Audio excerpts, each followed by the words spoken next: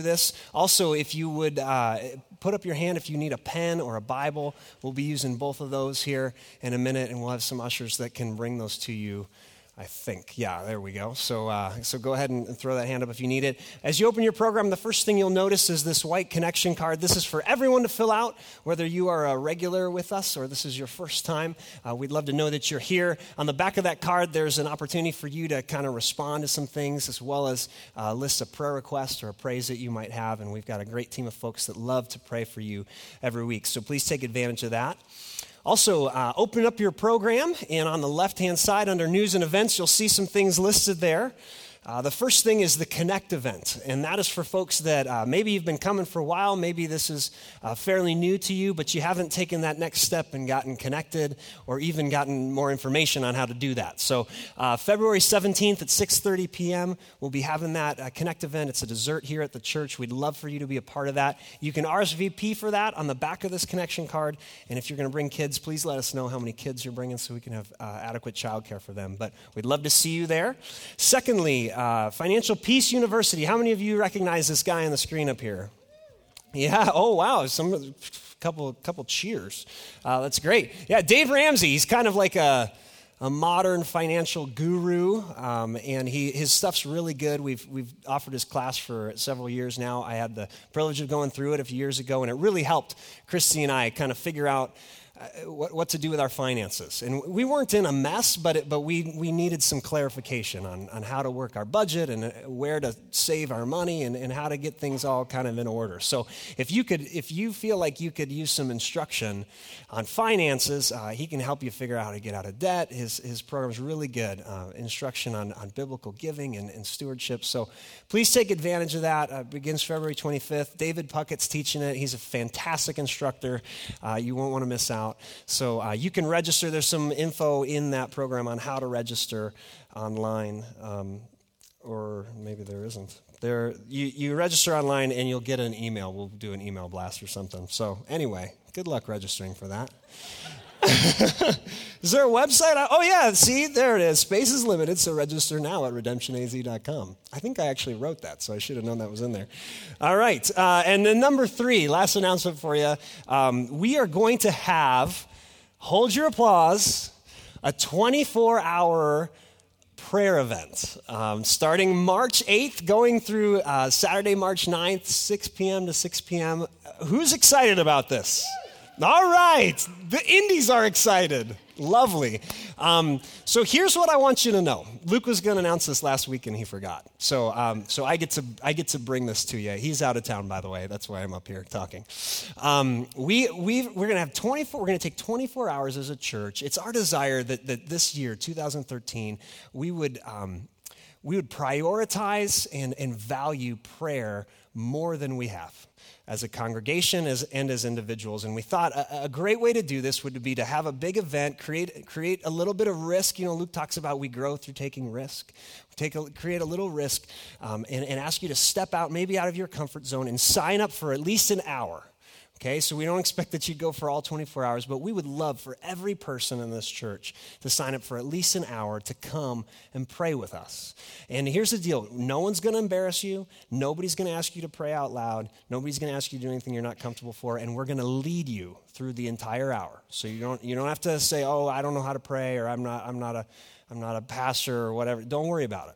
We'll take care of that. You just show up. There's a deal on the back. You can turn around and look right now if you want to. There's a big board there for you to sign up. There's 24 squares with times in them. You pick a time, and you and your family sign up and come join us. We would love to have everybody participate in that. So there will be some time later on in the service to sign up, but be thinking now which hour you're going to take. And there's special spiritual points for people who sign up for the wee small hours of the morning, 2 a.m., 3 a.m., right? This is the gospel, right? This is how God works. It's points for righteous deeds.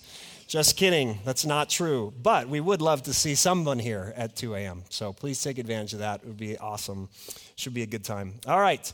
Let's stand together, and we're going to read the scriptures. We stand to honor God's word, and we are in Jeremiah, the book of Jeremiah, chapter 2. Verses 12 and 13, that's on page 628 if you have one of the Bibles we provide here at the church. Jeremiah 2, verses 12 and 13.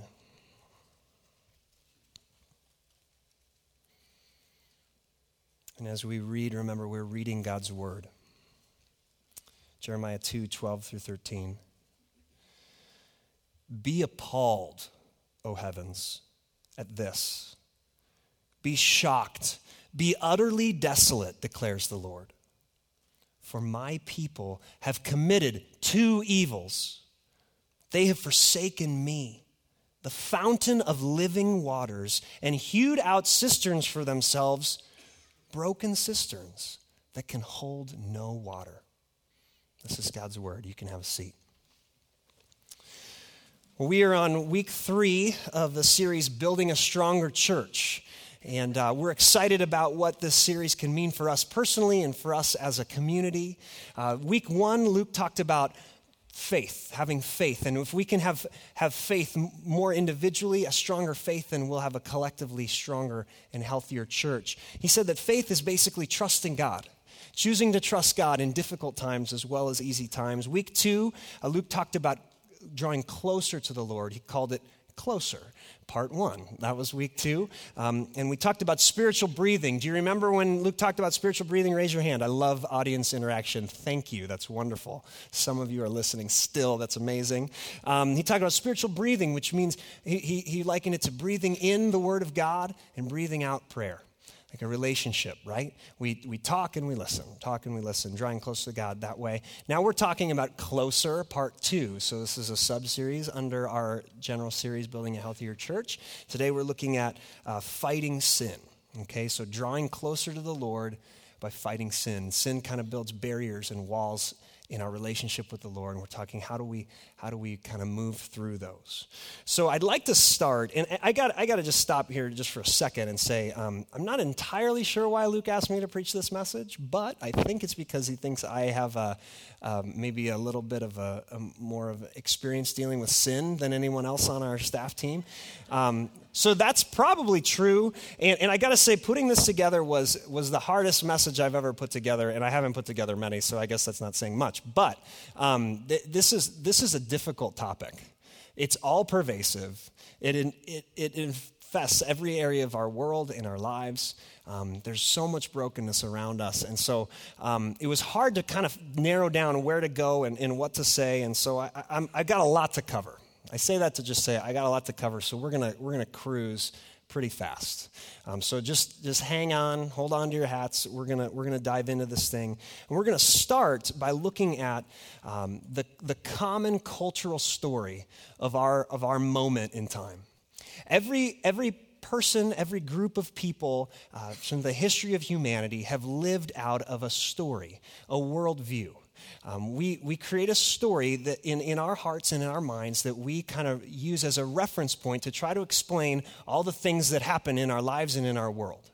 So, and this story has some key foundational principles or assumptions or beliefs that kind of shape and mold the way that we tell that story and the way that we see and understand the world around us. It's called a worldview, or some people call it a meta-narrative, a big story about the world. And our time and our culture lives out of a very distinct worldview or story. And I'd like to start there because one of the things that our worldview, or the story that we believe, the true story about the world that we put our faith and trust in, whether we're secular or religious or biblical people, one of the things that all of those stories attempt to explain is the reality of evil, the reality of bad things or sin in our world. And so I thought it would be helpful to start here, looking at what our secular culture, the dominant story that pervades our secular culture, it's based on 2 kind of core philosophical beliefs. And those beliefs are, number 1, that man is basically good, and number 2, that truth is relative. How many of you have experienced the effects of those beliefs just kind of personally as you're talking to folks? Have you ever heard somebody say, well, man is basically good, right? You ever heard that? No? Okay, good. Thanks for raising your hand. I appreciate that. You see this, and it really comes out of a worldview idea that's called humanism, believing that man is the answer. If we can just educate man well enough, or if we can grow and evolve and progress high enough, that man will solve all of our problems. The good in man will take over the evil around us, and he will be our salvation. And so this is a core philosophical idea that shapes the story of our culture. The second idea is this idea that truth is relative. And this comes as a reaction to the first idea.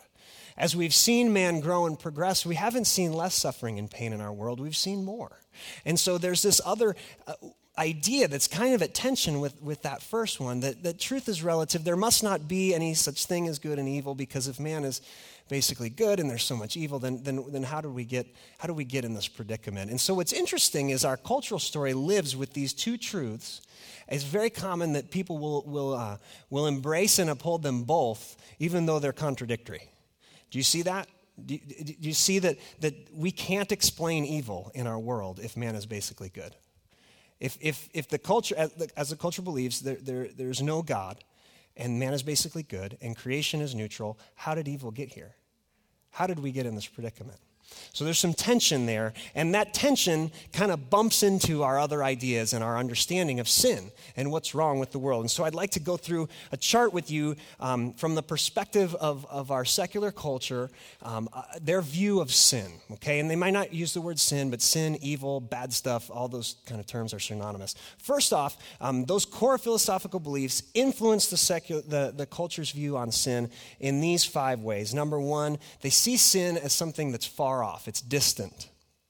The list of what we would consider sins is a pretty short list, and it mostly deals with other people, other situations, and so we're shocked when it comes into our lives, right?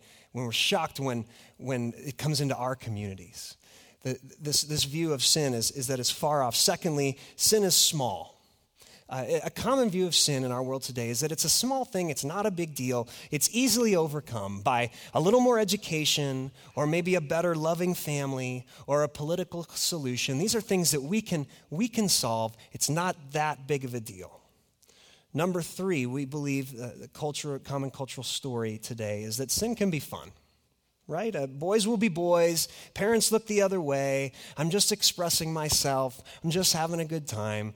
Not a big deal. Nobody's going to get hurt. Sin can be fun. Fourthly, the definition of sin changes as our society changes. It's an ever-compromising definition of sin and evil. You see this right now with the Boy Scouts. They're trying to figure out what's right and what's wrong. There's a lot of controversy about, has the definition of sin in this organization changed? You also see it in the way that issues of sexual purity over the last 100 years in our culture, if you look at kind of the sexual ethic in our culture, it's changed dramatically. The definition of sin is relative. It's changed over time. And you see it in family ethics, the way spouses relate to one another, the sacredness of marriage or lack thereof. You see this changing definition of sin. And then finally, the fifth reality for the secular view of sin is that sin is a symptom, not an underlying problem. And so what do we do with symptoms? We medicate symptoms. We mask them, and we excuse them.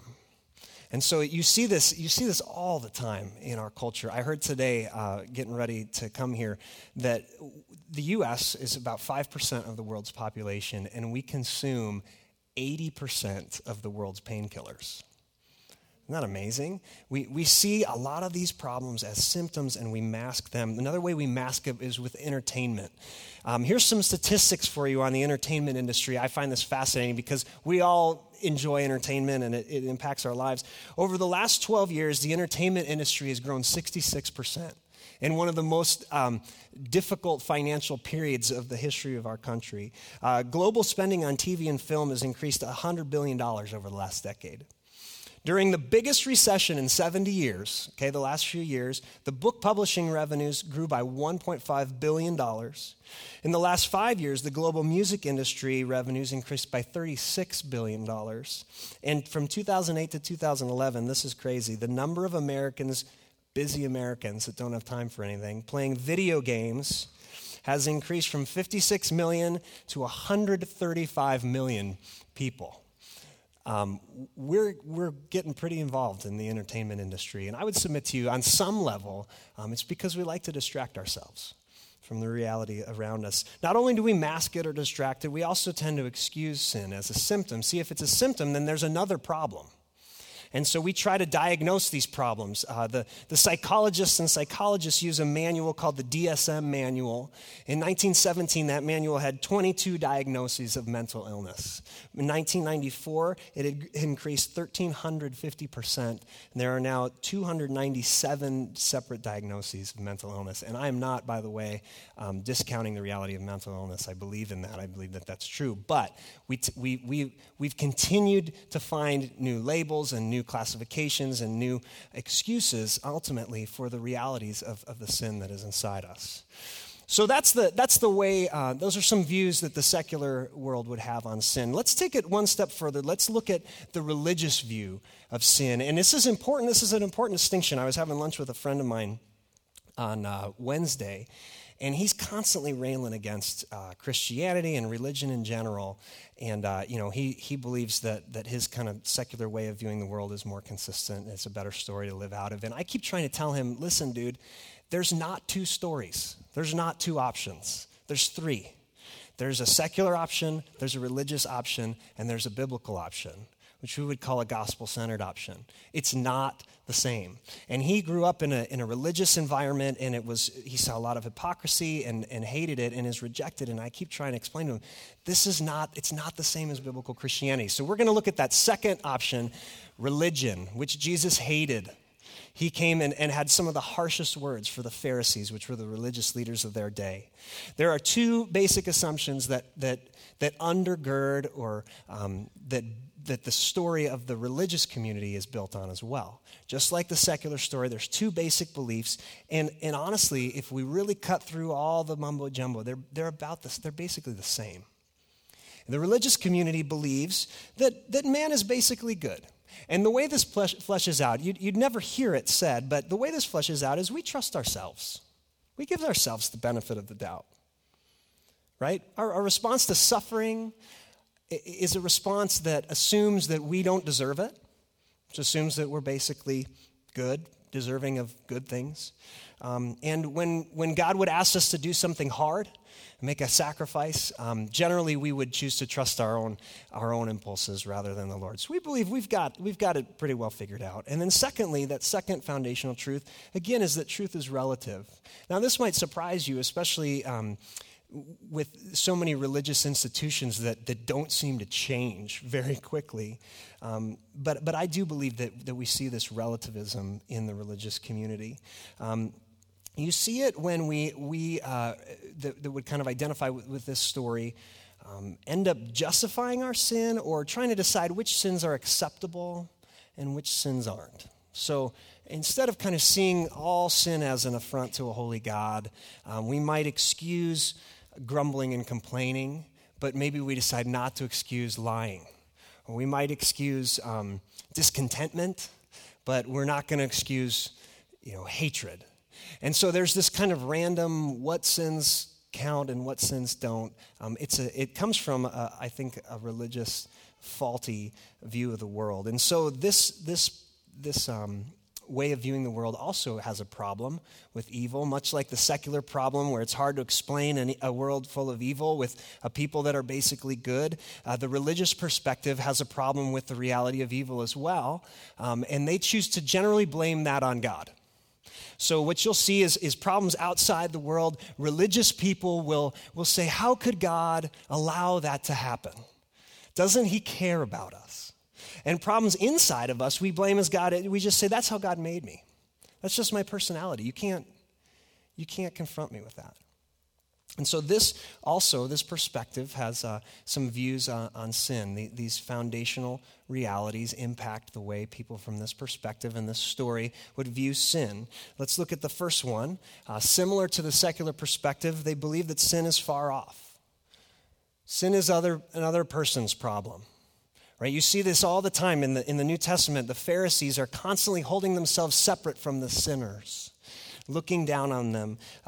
It's a holier-than-thou attitude. You see this a lot. You experience this a lot from a religious perspective. Number 2, sin is small. It's not taken seriously. There's a small view of the cross. There's a small view of God's sacrifice. It's done. It's finished. But I've license. God will forgive me. There's grace. Not a big deal. Number 3, sin can be fun. We'll sin so that grace can abound, right? I saw this. I experienced this when I was in college. When I got a job at Bank One. You remember Bank One before it was Chase? And the first day I was excited to see my supervisor was a girl that I recognized from church. I thought, oh, cool, like we can have some, I don't know, community. We can talk about Jesus, whatever. And I was excited that we would maybe be sharing the same beliefs because she went to my church until I heard her talking about what she did over the weekend. And I thought, man, now this isn't about doing right things or doing wrong things. But I was like, gosh, this is strange that she would spend so much time at church and be talking about all the fun she had over the weekend. And so I asked her about it, and she said, oh, that's no big deal. God will forgive me.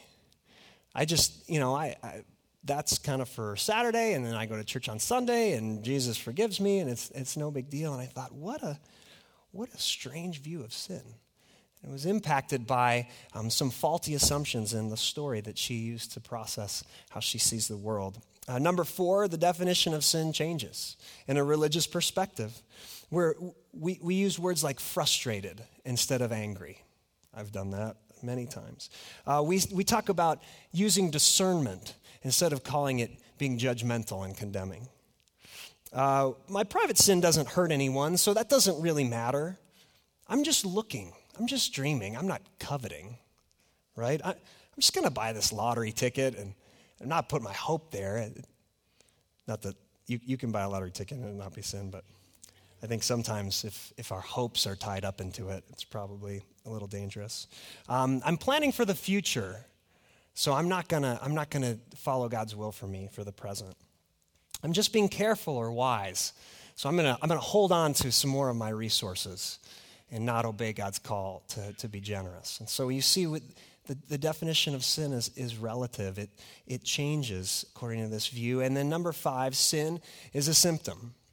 We still see sin as a symptom. And so the solution to a symptom is, like we said, to mask it. And the way this plays itself out in a religious community is people try to look good. They try to justify themselves. They'll put on a smiley face and wear their best clothes to church. And religious people, really religious people, you just can't get in. When you ask them how they're doing, they say, oh, just fine. You can't get at the real issues. They won't be honest about their struggles. They won't be honest about their hurts. And if you do get in, if you do manage to kind of get into some of the nitty-gritty details of their lives, they'll just excuse it. Justify our sin. Religious people are really good at this. Looking at other people, at least I'm not that bad, or it's really someone else's fault. You don't understand my past. You don't understand my family. We excuse it instead of take ownership. And so these are kind of what I would call the two dominant stories of our culture, and they're really not very different. Semantics might change here and there, but they're really not that different. And my hope is that as we went through these, that maybe one or two of these topics maybe grabbed your attention. Maybe one or two of them kind of got you, and you said, oh, wow, maybe I'm living out of that story more than I realized. Maybe I'm letting that story shape my understanding of the world and my life more than I realize. Well, I'd like to tell you the true story, the biblical perspective on this issue of evil and sin. And my hope, my prayer as we go through this is that you would hate sin more, that you would hate sin and then love Jesus as the solution for that sin more and more in your life. And so we're going to look at two core beliefs, two foundational beliefs that shape this worldview, this story that we believe is the true story of the world. The first belief, contrary to those other two stories, is that man is totally sinful, totally depraved. Now, this is not a popular idea. How many of you enjoy telling people that they're sinful and really messed up? How many of you enjoy that? No one raise your hand. That's good. If you did, that would be a little sick. But this is what the Bible says. And it's important to embrace this because this is what the rest of the gospel flows from. And if we don't understand this, if we don't really understand this in our own hearts, salvation is not possible. That's pretty crazy. Let's look at Romans 3 and see what Paul says in Romans 3. He's quoting the Old Testament, and he says, "As it is written, none is righteous, no, not one. No one understands, no one seeks for God. All have turned aside. Together they have become worthless. No one does good, not even one." That's hard stuff. Revelation 3 says we're wretched, pitiable, blind, poor, and naked. That's the truth about our condition before God. That's a tough foundational truth. Number 2, a core belief is that truth is unchanging. Psalm 119 says, "Forever, O Lord, your word is firmly fixed in the heavens." Matthew 24, Jesus says, "Heaven and earth will pass away, but not one of my words will pass away." When God declares something true, when God declares something right, that declaration stands the test of time. And so we have a problem based on these two fundamental, foundational beliefs, the biblical story. We have a problem of evil as well. And it's not a problem that we wrestle to reconcile in our minds. It's not a problem that we blame God for. It's a grave problem that we struggle through. You see, Jesus said in Matthew 5 that you must be perfect as your heavenly Father is perfect. And if truth is unchanging, that standard is pretty high. And if we're corrupt in our souls, we're not as bad as we could be, but none of us meet that standard. If all are unrighteous, then we have a grave problem. And we have to start with this understanding to see the biblical story. Let me show you maybe the 5 responses to those 5 points that we just looked at. Number 1, from a biblical perspective, is that sin isn't far away. It's not someone else's problem. It's close. It's personal. Romans 7 says this, 7:15. Next slide here. Here's Paul. He's talking about the reality of the close personal struggle that he has with the brokenness in his own life, with the sin in his own life. He says, "I don't understand my own actions, for I do not do what I want, but the very thing I hate. Now, if I do what I do not want, I agree with the law that it's good. So now it's no longer I who do it, but sin dwells within me. For I know that nothing good dwells in me, that is in my flesh. I have the desire to do what is right, but not the ability to carry it out. For I do not do the good I want, but the evil I do not want is what I keep on doing." Next slide. Oh, that's the end of the verse. Thank you. So he's got this struggle. It's inside him. Sin is close. It's personal.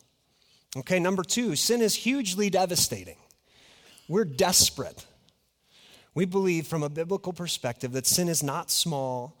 It's not easily remedied. It's a desperate condition of our hearts. Romans 7, later on in that passage we were just reading, Paul just throws up his hands and says, "Wretched man that I am, who will deliver me from this body of death?" If this is your first time here, you're thinking, what did I step into? This is the most miserable message I've ever heard. This is what the Bible says is true about all of us. And we can mask it and we can excuse it, or we can look hard at it and see what remedy do we have. What has God provided for us? Number 3, I keep saying number 3. Number 3, sin is deadly and should be fled from. We flee. 2 Timothy 2:22 says, "Flee the evil desires of youth," because Paul knows, he's writing this letter to a young man, he knows that if left unchecked, if you don't flee, it can destroy you. Number 4, the definition of sin is unchanging because God is unchanging. Malachi 3:6, God says, "I am the Lord, I do not change," which, by the way, is really good news. But we can't change the definition to get ourselves out of this. And number 5, sin is the problem. It's not a symptom, it's the problem. And it leaves us exposed and guilty. Let's look at Romans 5 here. "Therefore, just as sin came into the world through one man, and death through sin, so death spread to all men because all sinned." It's pretty simple, pretty grave reality. And so what do we do? Sin has created boundaries in our lives. It's a death sentence. And based on the story up until this point, the story that we've looked at, we don't have a lot of hope. So what do? Well, it's ultimately a matter of desire. Why do you do what you do? You always do what you desire the most, right? And we have conflicting desires, certainly, but the strongest desire wins the day. That's how it works. Galatians 5:16 and 17 shows us this. Let's take a look at that. Paul says, "But I say, walk by the Spirit, and you will not gratify the desires of the flesh, for the desires of the flesh are against the Spirit, and the desires of the Spirit are against the flesh. These are opposed to each other to keep you from doing the things you want to do." Well, great. We have conflicting desires. It's our desires that animate us, that make us do the things that we want to do. And our desires, interestingly enough, are not necessarily the problem. Desire is actually a good thing. It's created by God. In fact, all throughout the scriptures, God appeals to our desires in trying to draw us to himself. He says, "Taste and see that the Lord is good." He asks us to try out him as an answer to the desires that we were made for. Delight yourself in the Lord, and he will give you the desires of your heart. And so the problem isn't that we have desires. Some of the Eastern religions would say the problem is that you just desire too much. And so you need to meditate and you need to try to separate yourself from your passions and your desires and try to come up with this separate kind of just really blah person, and then you won't do anything wrong. Well, that's not God's solution at all. Desires aren't the problem. See, Ephesians 4 says that our desires have been corrupted. They've been twisted. And so we're at war with these two kind of warring factions. If we're God's people, if we're redeemed by Jesus, and we've been born again, and what that means is a new man or a new woman has been given life inside of you. And so now you have this fleshly old man and this spiritual godly new man, and they're at war, and they have conflicting desires. But at their core, they both desire. And what I would submit to you is the core foundational desires of our hearts don't change. It's not like we are born desiring to be loved and comforted and secure and connected, and then God saves us and we stop desiring those things. We have the same core foundational desires. And so how do we fight sin? This is the main point of this message. This is why we're talking together.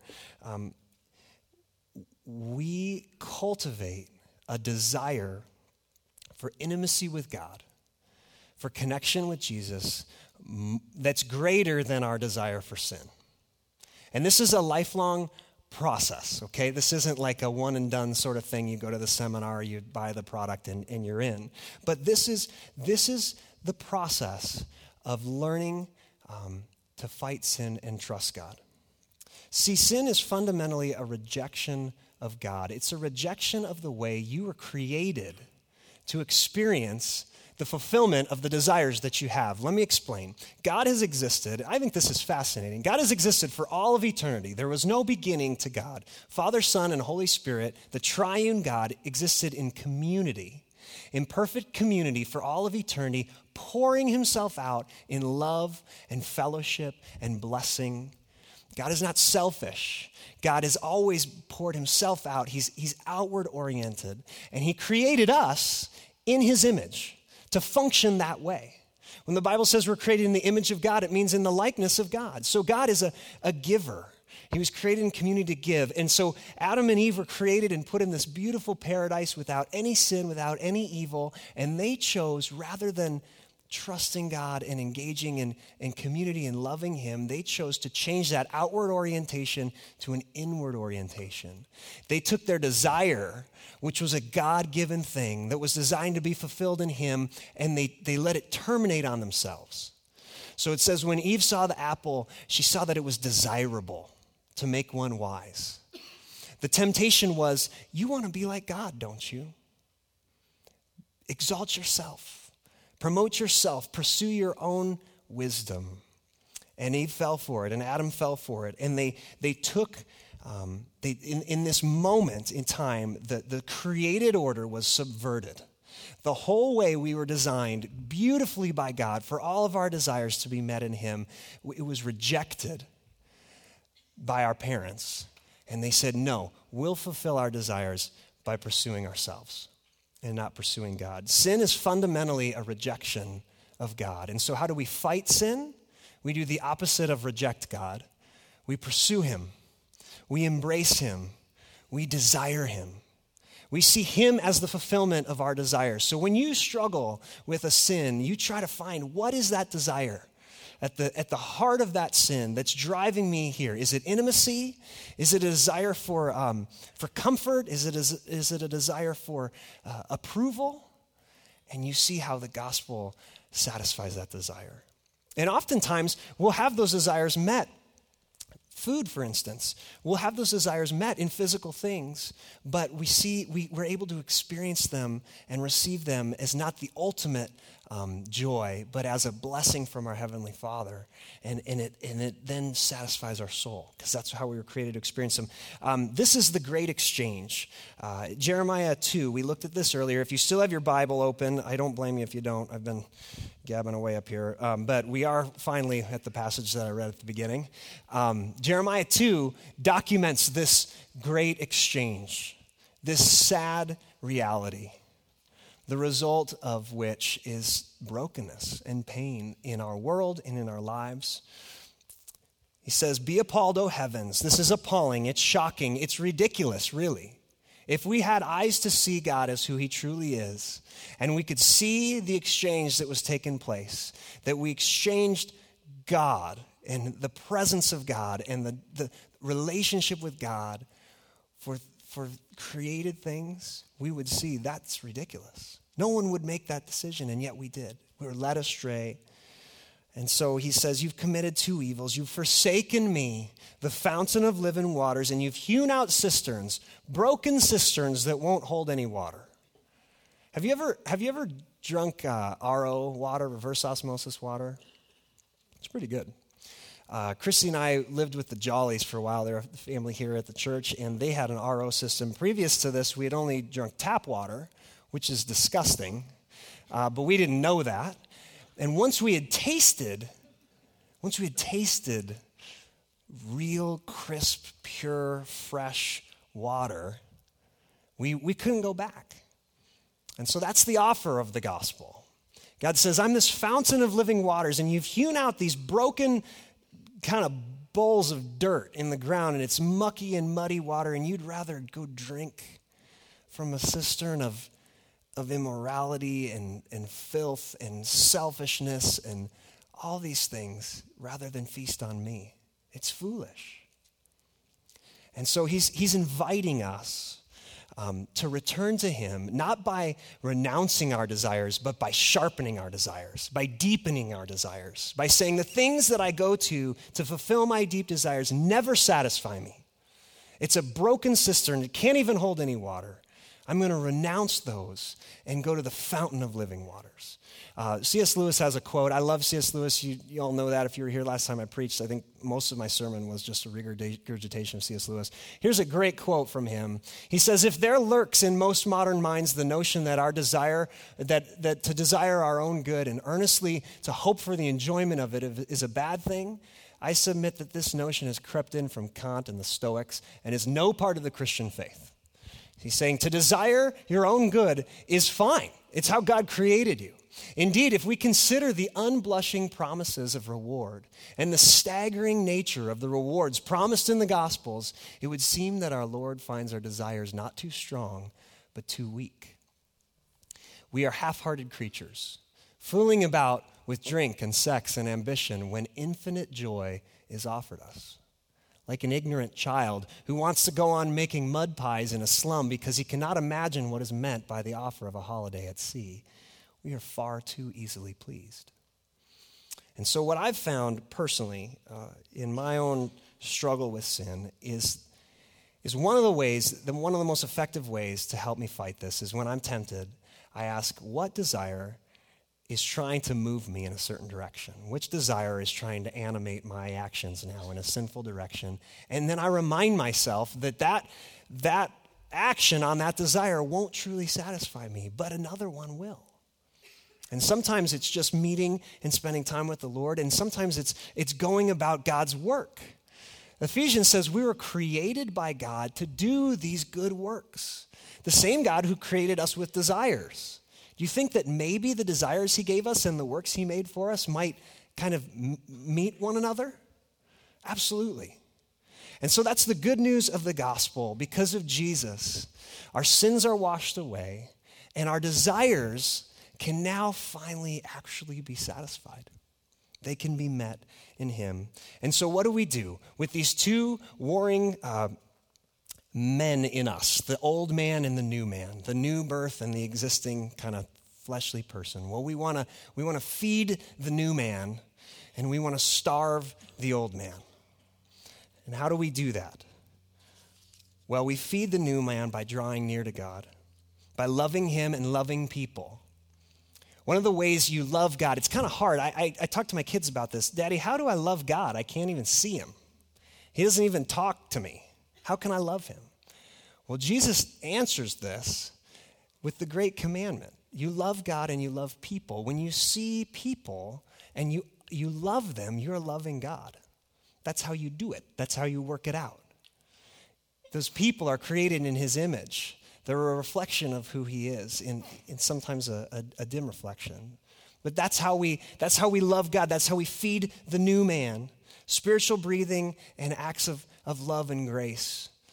And then how do we starve the old man? This is the last point I'll make. Don't focus on yourself so much. When you talk about fighting sin, the critical error most people make is they start focusing on the sin. That was the original mistake. Eve turned inward. Adam turned inward. They decided to pursue their own salvation rather than trusting God and moving outward and following his lead, being created in his image as someone who would pour themselves out in love. So don't focus on yourself. Don't focus on your sin.